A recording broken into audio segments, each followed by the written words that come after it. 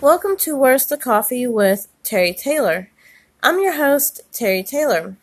In today's episode, we'll be talking about sleep schedules and what to do to get your little one to go to bed at a decent hour. In my household, what me and my husband do to get our little girl to go to bed at night includes give her a bath, filling her stomach up with good homemade meals, which 90% of the time she'll eat, and the other 10% of the time she'd rather have something out, anything. She don't really care, a lot of times. But with us, we'd just rather for her to eat. We don't really care what she eats as long as she's eating it. Her favorite foods just so happen to be pasta, anything pasta. But that's just a 3-year-old for you. Name any 3-year-old that does not like noodles in general. So we fill her stomach up, make her go to the bathroom, which she's still being potty trained a little bit, not much, but she's still being potty trained. And we give her a bath. Bath time is fun because she gets to play in bubble baths a lot. She just absolutely loves bubble baths. And she gets to play with her toys in the bathtub as well. So that's the leading up to the bedtime.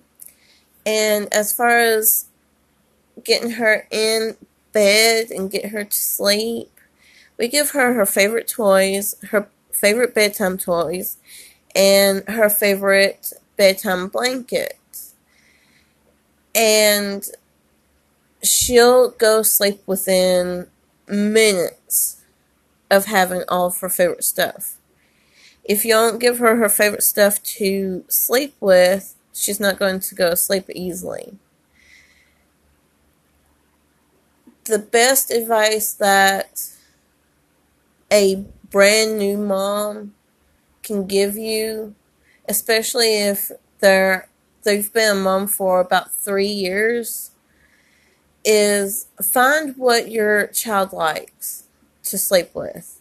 Find what their favorite toys, their favorite blankets, the whole 9 yards, including their favorite place to sleep at.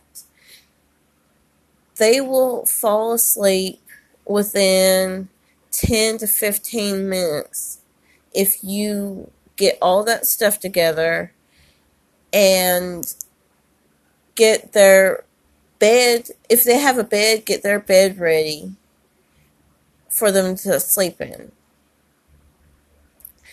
If you still co-sleep with your child, which I'm going to tell you this because doctors will sit here and agree.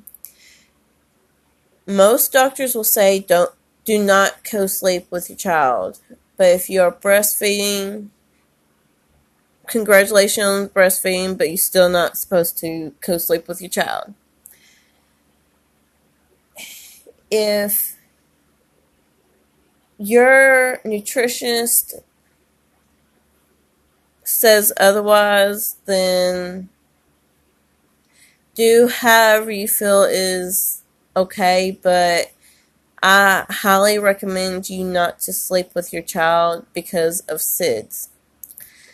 Let them sleep in their own beds, and if they're newborns, don't give them a whole lot of stuff in their beds. Okay? Give them like a blanket, which my daughter's sleeping with a blanket right now as we speak, and it's just one blanket. She don't have anything else with her, just one blanket. But she's also hot-natured, so one blanket's plenty. But don't give them too many blankets. Don't give them a lot of toys, especially if they are newborns. Don't give them any toys. But when they're older and they're able to sit here and move their head to where they can breathe, you can give them like a toy or two. Just make sure that nothing is in front of their nose or mouth or anything like that.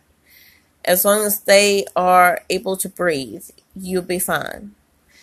Another thing, when they are real little, like newborn all the way up to about a year to 2 years, depending on when they start flipping over, like turning over to sleep on their stomach, and they turn their heads to where they can breathe, okay, on their own. Leave them on their backs. Always put them on their backs no matter what. If the doctor gives you the okay to put them, like let them flip over or turn over on their own and keep them like that as long as they stay asleep, you're good. But keep them on their backs because that would prevent SIDS as well. As far as monitors, put a monitor, a baby monitor, especially a baby monitor with a screen, a night screen to where you can see them in the dark while they're asleep. Put one of them in their room, and then you can sit here and watch them as they're sleeping in your room, and you'll feel better. You'll feel a lot better. But for the most part, if you can't get a hold of your doctor or a nurse for your doctor, I highly recommend you to take, especially if something is wrong with your child, take your child to the nearest hospital, because there might be something wrong with your child in the middle of the night, and there might not. But if your child, especially if they have a fever, take your child to the nearest hospital in the middle of the night. Trust me, it's worth it. So, until next time, I will talk to y'all later.